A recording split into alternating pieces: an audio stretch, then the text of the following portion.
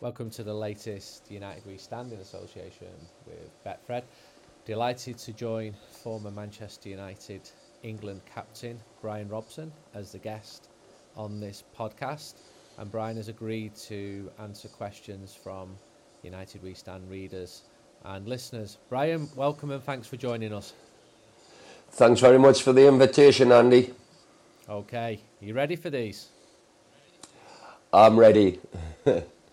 The first one is from Mr. Gene Neville, originally of Bury, who wants to know where you're going before Madrid, the game in Madrid, and can he join you? Yeah, well, fortunately, myself, Alex, Gary, we've been invited by a very good friend of ours, Peter Doan. And so we're flying out, go to a restaurant, have a nice meal, go to the match, hopefully really enjoy the game. And then we're staying the evening, going out, which I'm sure Gary's paying the bill that night. Then we get back on the plane the next day and come back home. So hopefully it's going to be a fantastic trip. And you're going to look after Gary then, are you? I always look after him. So you can remember him coming through then. You looked after him on the pitch, did you? Looked after him on the pitch. Unfortunately, when we played PSG, we had a game like this and a trip like this. Unfortunately, Gary was late for his daughter's birthday party. And he always blamed me. But it was unfortunately one of our friends lost the passport. So we had to stay and help him out until we got back. On the way to Madrid, I'm going to see a former teammate of yours who's moved to Spain, Lee Sharp, and he told me in an interview that when he was a young kid coming through, he got bullied a little bit because he was a kid. But you were the one who looked after him. You were the one who controlled the game in many ways. What did you do when you saw opponents flying into a talented youngster like Lee Sharp? What was your reaction?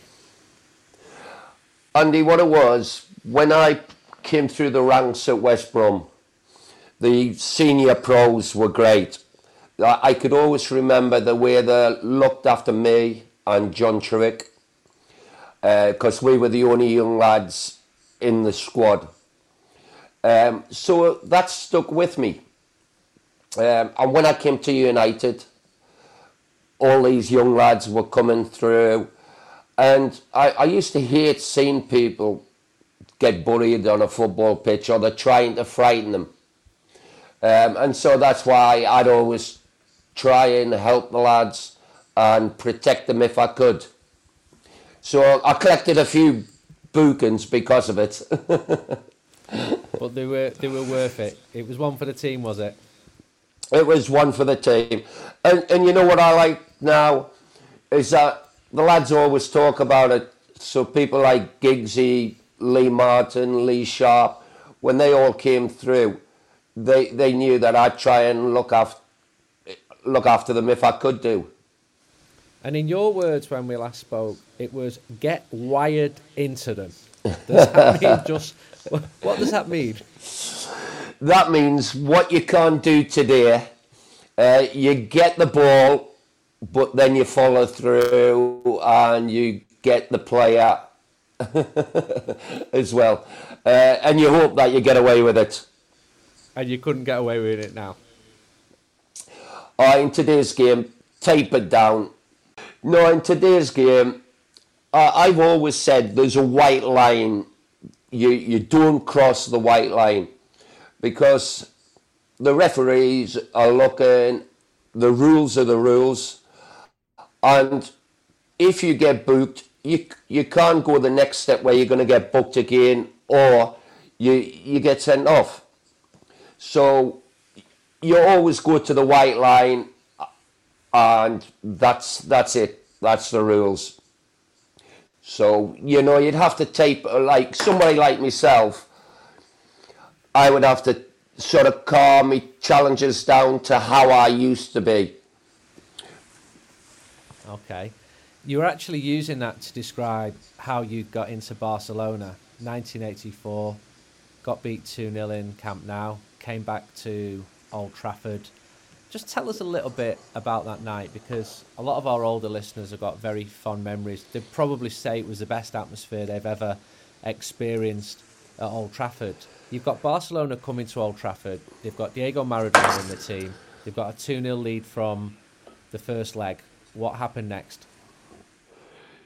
Yeah, I mean, we got beat 2-0 over there. We knew it was going to be really difficult to turn it round. But we had nothing to lose. So we just went for it. I can always remember Ron Atkinson saying that we had to be quite aggressive and not allow Barcelona to play their possession game. And the lads did fabulous on the night. But the fans played their part as well. And so when we got 3-0 in front, and we were hanging on for the last sort of 10-15 minutes, the fans kept us going. And it was the atmosphere that they sort of brought to Old Trafford that night, kept us all going and helped us win the game. There's no doubt about that. And it is the best atmosphere I've witnessed at Old Trafford. When Maradona was asked to speak about that match, and I went to see him in Sinaloa, Mexico, before he passed away, and he said the following. He said, "I remember that game in Manchester. Brian Robson, he was my favourite English player of that generation. He played that night, but I should have won a penalty. It was a penalty. Robson and Graham Souness, they were the best British midfielders. Great players." Was it a penalty? Never a pen. But, hey, what a great player he was. And, it was great to play against him. That's what you want to do in football. You want to challenge yourself and play against the best players in the world. But I can always remember Soccer Aid, and Maradona played in that. And we went to an after party later, and there was Robbie Williams, Maradona and Gaza were in the same room, and I'd got a photo with my son of the four of us all together. But Maradona, when I walked into the room, he came up to me, "Brian, you all hot, and he punched me straight into the ribs. United are playing Atletico Madrid. Can you remember anything of the previous tie between the two games? It was 1991. It was 3-0 to Atletico. You played in it.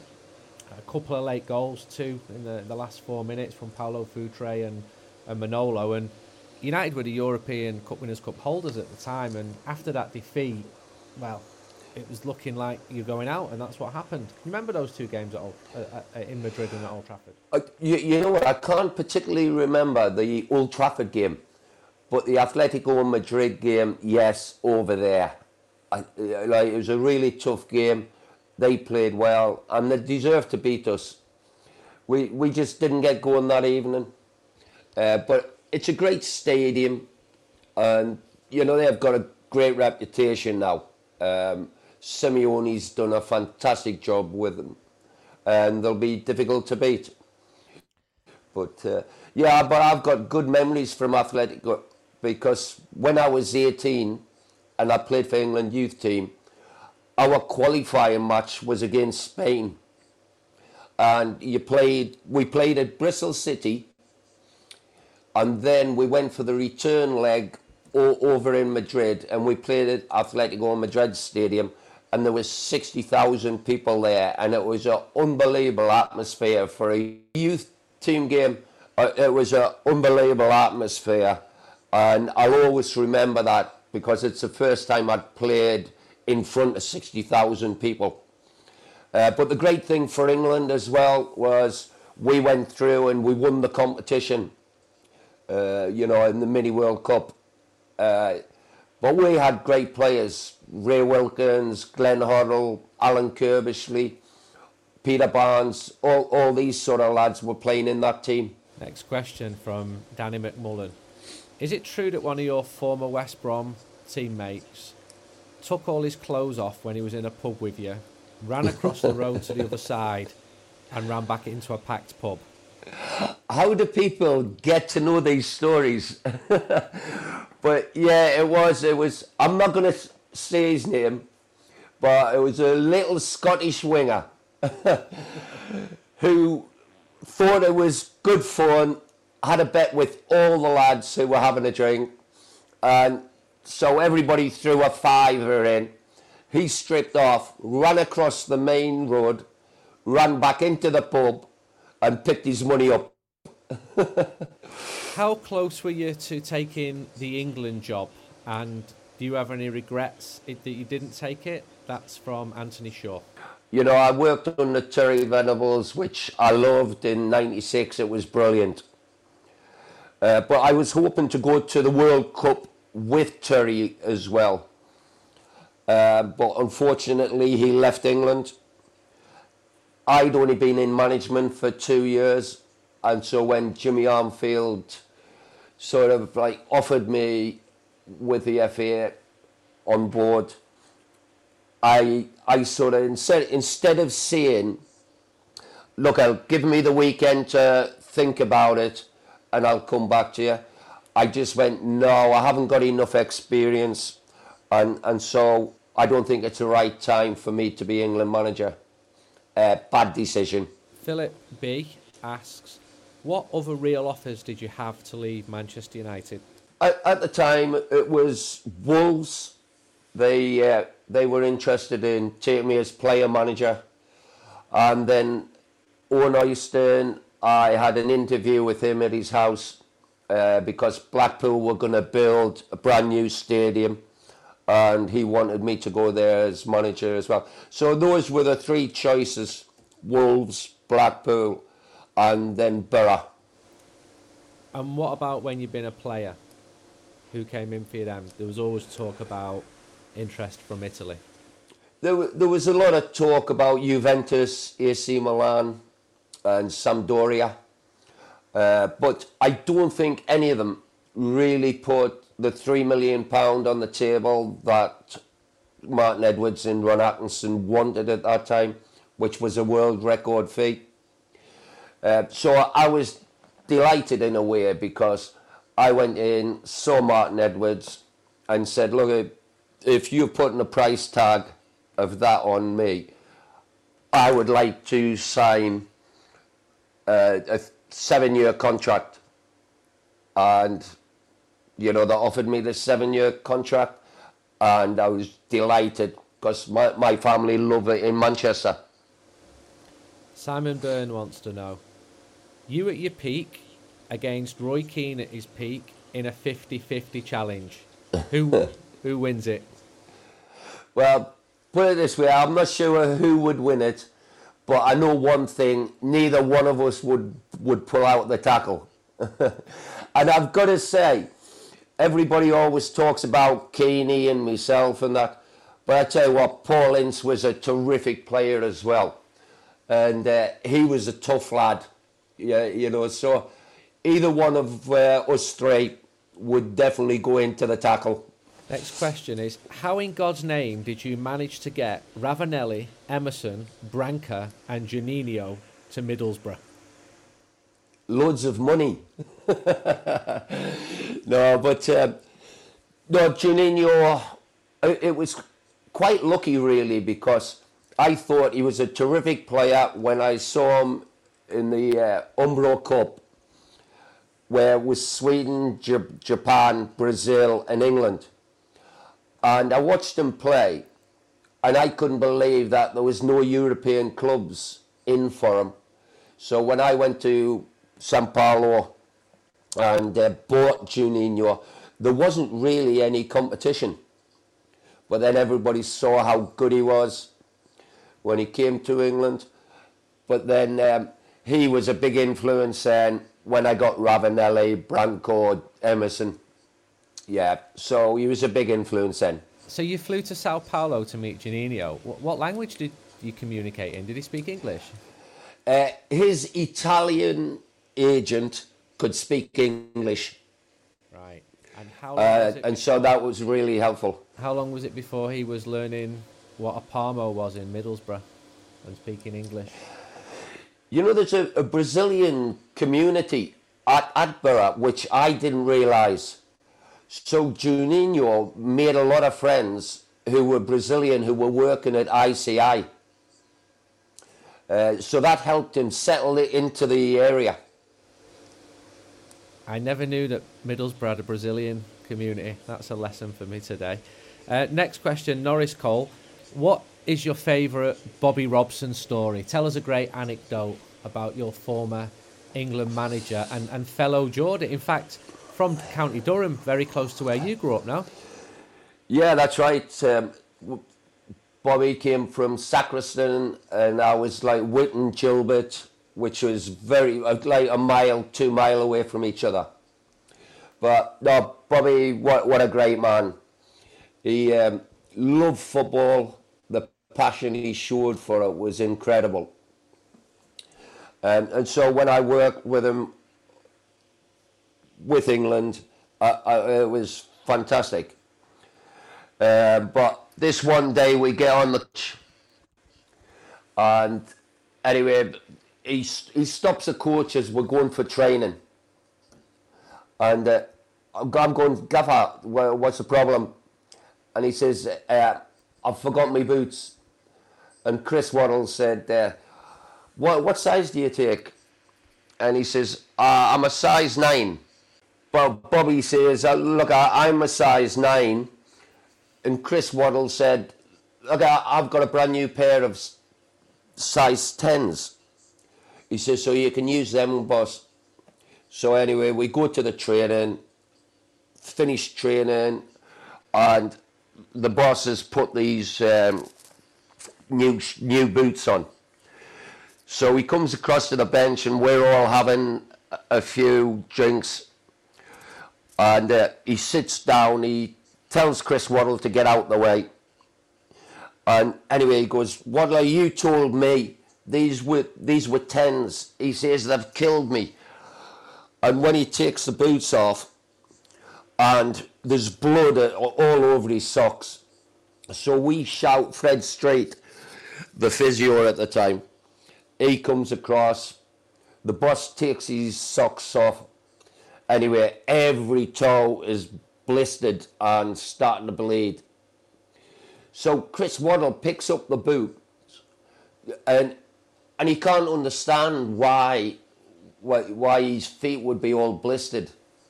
So he ungets the laces, and he puts his hands into the boot, and he pulls all the paper from the toes.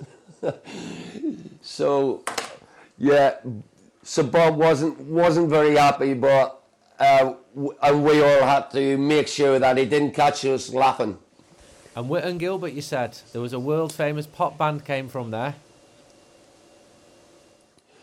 Go on, you educate me, Andy. Prefab Sprout were from your village. I remember. Is that right? Yeah, I remember saying, yeah, they became really big, but they broke through just after you'd left to move to West Bromwich. So. Right, you know what? I think you said this to me before. Yeah, and they became big. They were from the same village as you.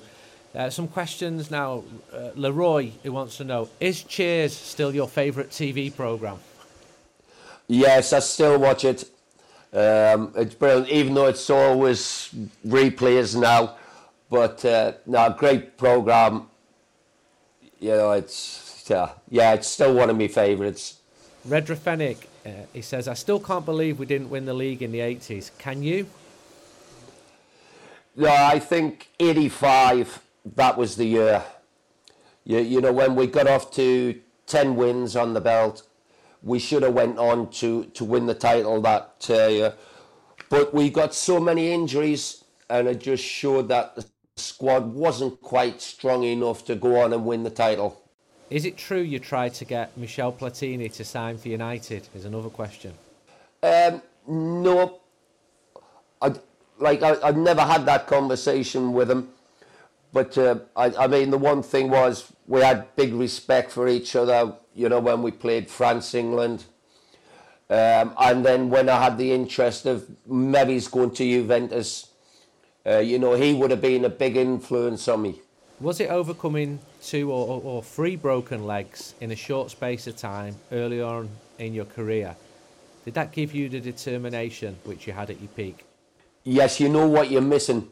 So when you're out of football for 2 years, you understand what it's all about and why you play football, because you love it. And so for me, the broken legs, sitting in the gym and in a physio's room, used to drive me crazy. And so when you get back, you just think you want to play all the time.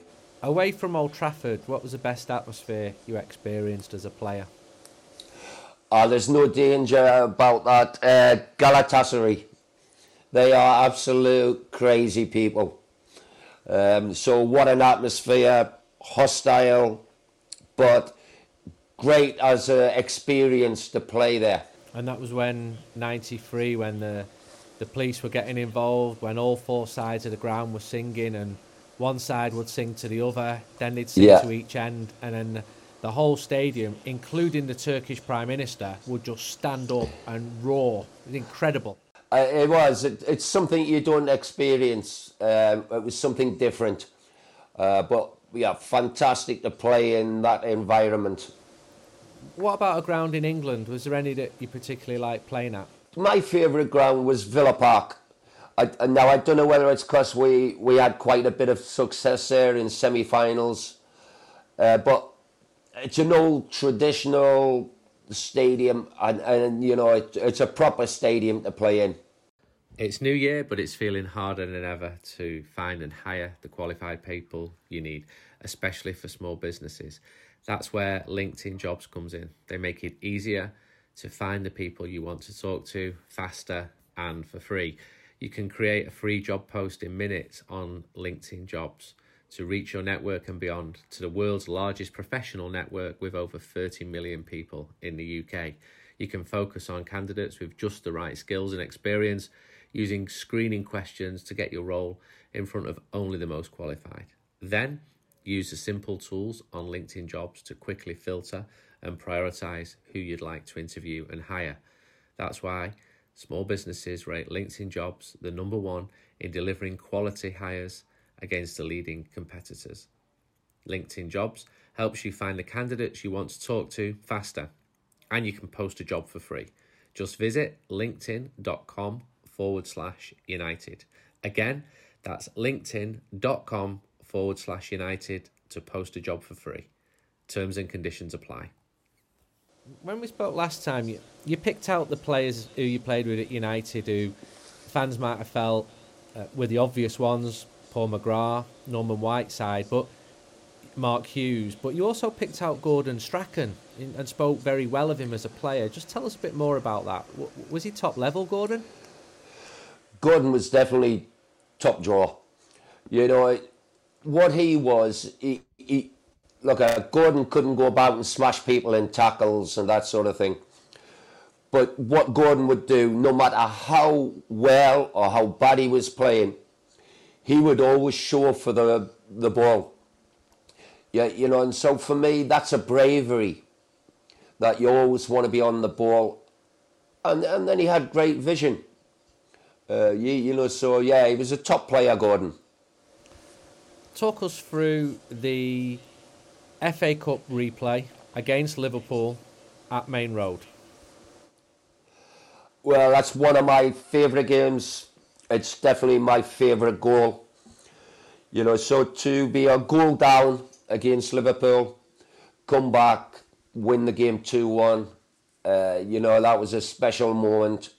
But the great thing about it as well, not just winning the game on that night, but going on to win the final where Norman Whiteside scores a great goal against Everton. So just everything about that night was great, and it being at Main Road. But why did you hit the ball from so far away? Could you sense that Ronnie Whelan was catching up with you? Yeah, I think it was Mark Lawrence and Ronnie Whelan. It was some, but I sensed that they were catching me, and so that's why I struck it when I did. What was your worst injury? Worst injury, snapped Achilles. That was devastating in 1990 to miss the World Cup again after only 2 games. So yeah, that was a bad injury. You scored one of your greatest goals for England away in Israel, but I'd like to ask you about another trip to Israel with Manchester United on a pre-season tour. Let's just go through what happened. You go down to the beach and you see a dead turtle. What happened? Which was huge, honestly. So this guy went past on a little scooter, and we shouted to him, and we give him a little bit of money, and anyway we get this blanket and we tie it to the back of this lad's scooter, and we put the turtle on it, and we drive it back to the hotel. Well, we all walked out onto the beach from our room, and Mick Brown's room was just a couple of rooms up in an annex, and so we put it in the bath and put his cap on it, and then put a cigar in its mouth, and we thought this was going to be hilarious. So we all go for evening dinner, and anyway, when we come back to this annex, we open the door and the smell was horrendous. And so what we had to do, we had to go into Mick's room, get the turtle and put it back onto the beach. So we did that.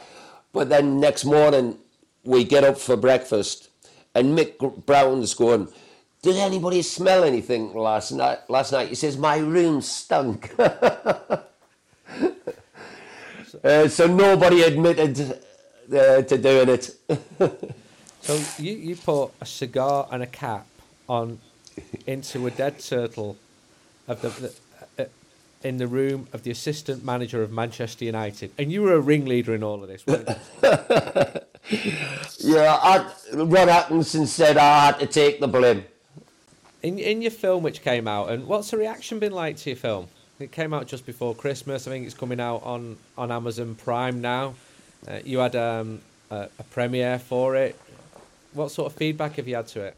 No, it's been great.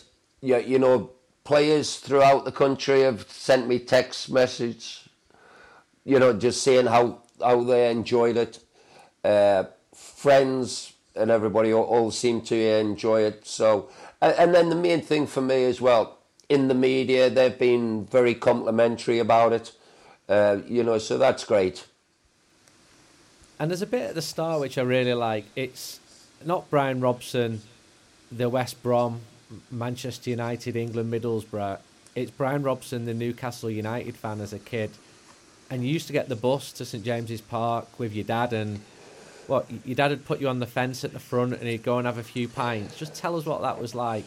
Was that sitting in the paddock? Well, it was great. Yeah, sitting in the paddock. But it was great going to the match with me dad. That's where I started to get in love with football and wanted to be a player at that level. So that was all from my dad. And I used to like to watch the way my dad enjoyed his day out at football. So he'd go across the road for an hour for a couple of pints. I'd sit on the wall reading the programme and then he'd come back, enjoy the game, and after the match get home. But it was just a great day out. How old were you when you thought, I've got a chance of making it as a footballer? When Burnley came to see you when you were in your early teens, what do you think they were they were struck by when they looked at you? Well, they came to watch me in a match when I was 13, and they knocked on the door, inviting me down to Burnley. And so I went on trials there. Then Coventry came in, and I went trials there.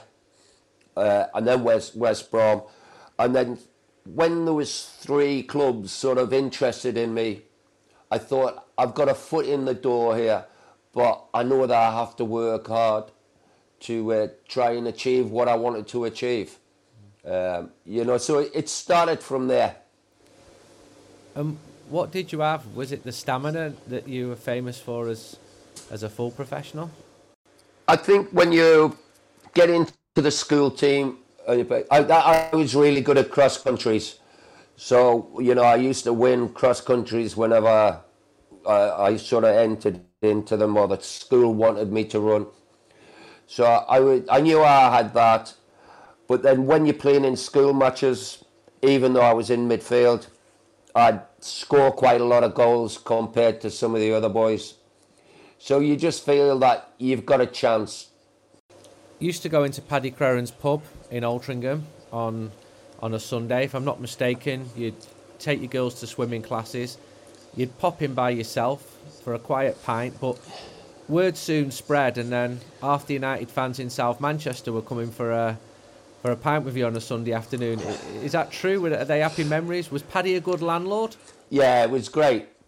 It was only out of chance. I didn't know it was Pad's pub.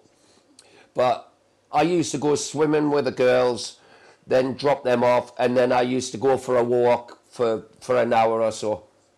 And then Denise, the wife, would cook dinner. So this one day I was walking into Altrincham, and I called in this pub, and there was Paddy standing behind the bar. So I had a few pints with Pad, and that got to be more or less every Sunday I would sort of do that. But then a lot of the Wythenshawe lads, they heard that I'd go in Paddy's pub, and so Paddy then had like 30, 40 lads from Wythenshawe every Sunday going in for a pint. And that was a place where you did plenty of pranks as well. Didn't you once get a phone call from Bobby Robson to say that you'd been called up for England? Yeah, I was sitting with Paddy, and the phone went, and Sir Bobby said that he was calling me up for the England squad. So we had that. Then there was one day which I regretted really. Strack wanted to go home, and we said, no, you're not going home. So I opened my boot up, and I picked Strack up, and I put him in the boot. and left him there for 10 minutes. He wasn't happy when I opened the boot. So you picked Gordon Strachan up and put him in the boot of your car? Yeah, so then he couldn't go home. and didn't you once ring Colin Gibson up to say that he'd been called up for England by pretending to be Bobby Robson? That was bad. That was bad. That was Whiteside's influence. Because he was desperate to get into the England squad, and so I'm saying to Norman, I'm going, how's me Bobby Robson voice? And he says, you're close, being a Geordie. He says, but you got to do more Geordie. So anyway, I phoned Colin up, and he actually thought he was in the England squad. On the Monday, he was absolutely high as a kite. And unfortunately, I had to tell him it was me. And what did he do? He nearly cried. I suppose coming from the same village or a neighbouring village as your manager gave you a big advantage in terms of getting the accent right. But was this just an example, these pranks, of the good team spirit that you had? How important is it when you're playing in a successful team to get on well socially and have each other's backs? Team play, it's a hell of a lot. You know, if the lads get on well together, They'll enjoy each other's company. You work harder and you fight harder for each other. So team spirit is really important. Could you ever see that United were about to turn a corner in the darker days at the late 1980s? There was a 13th place league finish, an 11th place league finish. Sir Alex was under a lot of pressure. Did you feel that something good was going to come? It was just a matter of time, or was it as bleak as it seemed because results were bad? No, I think 87, 88, it was bleak. We were getting bad results, bad performances. But then when the boss brought in people like Brian McClair, Neil Webb, Big Pally, Brucey, when he started adding people like that to the squad, you're thinking, oh no, these are good players, and it's just going to be a time for us to bond. And so in 90, when we won the FA Cup final, with all those young lads in, you just felt, no, this could be special now. But then the following year, we go and win the European Cup, Winners' Cup. I mean, that just gave everybody massive confidence boost. Was that your best game, Rotterdam? I tended to say that because everybody looked at the Barcelona game at Old Trafford because I scored 2 goals. But for me, I just thought I played really well in Rotterdam. And I felt really fit at that time as well. And it was that was a great win for the club. Mm. And a great night for the fans in the rain singing "Sit Down." Yeah, it was a fantastic night. Not the weather, but the game and the victory. And Brian McClair told us recently that at the after-match party, you and him were the last men standing with one of Brian's mates and Mick Hucknall. And Brian McClair had advised Mick Hucknall that Simply Red were past their peak and weren't going to enjoy commercial success. And within a year, their album Stars had sold 21 million copies. So Chalky still owes Mick Hucknall an apology. Yeah, Chalky does. But I mean, I thought it was quite funny because we'd had a lot of beers that night. But then we got out of trouble with our wives because when the people were coming down for breakfast, I said to Chalky, you get the champagne, I'll get the orange juice.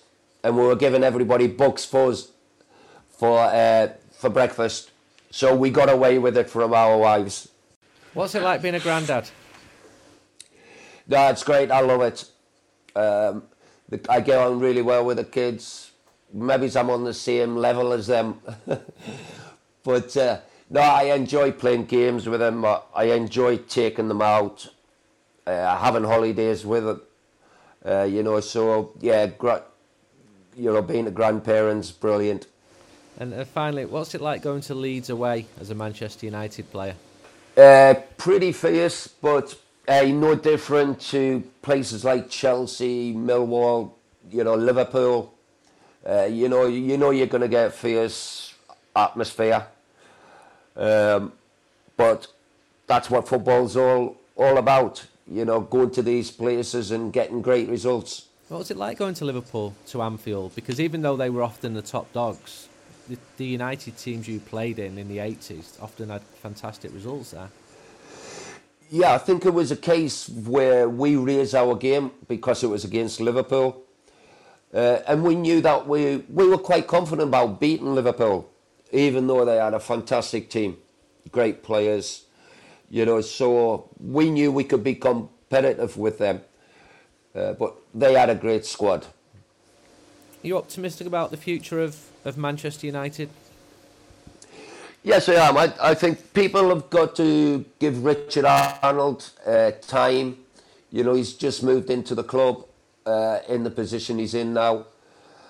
So building the club, every aspect of it, not just the stadium, the team, all that sort of thing, everything he will try and improve on. And, for me, we just need that little bit of time to rebuild the squad and hopefully we can get a trophy under our belts within the next few years. I'd like to thank you for joining us and giving us your time, Brian. And if you've not seen it, Robbo, featuring music from New Order as well. You must have been happy with how it all came out when you watched it back. What about your family? What did they make of it? Yeah, great. They were very proud. You know, the production company and that, they did fantastic, and they putting it all together. So yeah, I'm really pleased with the way the movie's turned out. I love the bit where you meet your wife in a pub in West Brom and she knew nothing about football. She thought you were cute. She still knows nothing about football. Thanks again for your time, Brian. Thanks very much, Andy. So that's it for this podcast. I hope you enjoyed listening to Brian and some of his stories. The next podcast will be recorded in West Yorkshire at Leeds on Sunday, in the United End, around the ground, etc. So we're just preparing for that little trip. There's been high-level diplomacy back and forward, talks of manoeuvres close to the border, and lots of people with lots of different opinions chipping in on Leeds away. That should be interesting. We're also deep into working for the next United We Stand. It comes out against Watford, so we've got a lot on, got a lot of travelling coming up.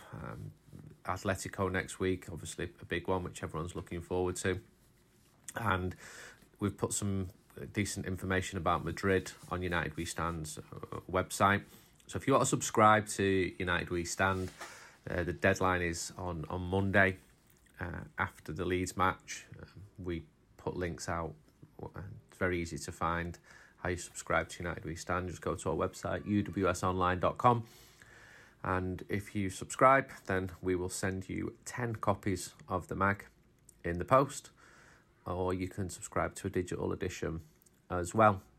And we're also looking at having at least one seller outside Old Trafford who can take card payments as well, because we've just taken cash so far, but a few people have asked, and it's not ideal either way, but we've bought a card reader, so we'll probably have that in operation in the top spot outside Old Trafford for when the next mag comes out against Watford. Once again, thanks for listening. And thanks for the support for this podcast from Betfred, established by Fred Doan, a Salford Red in 1967.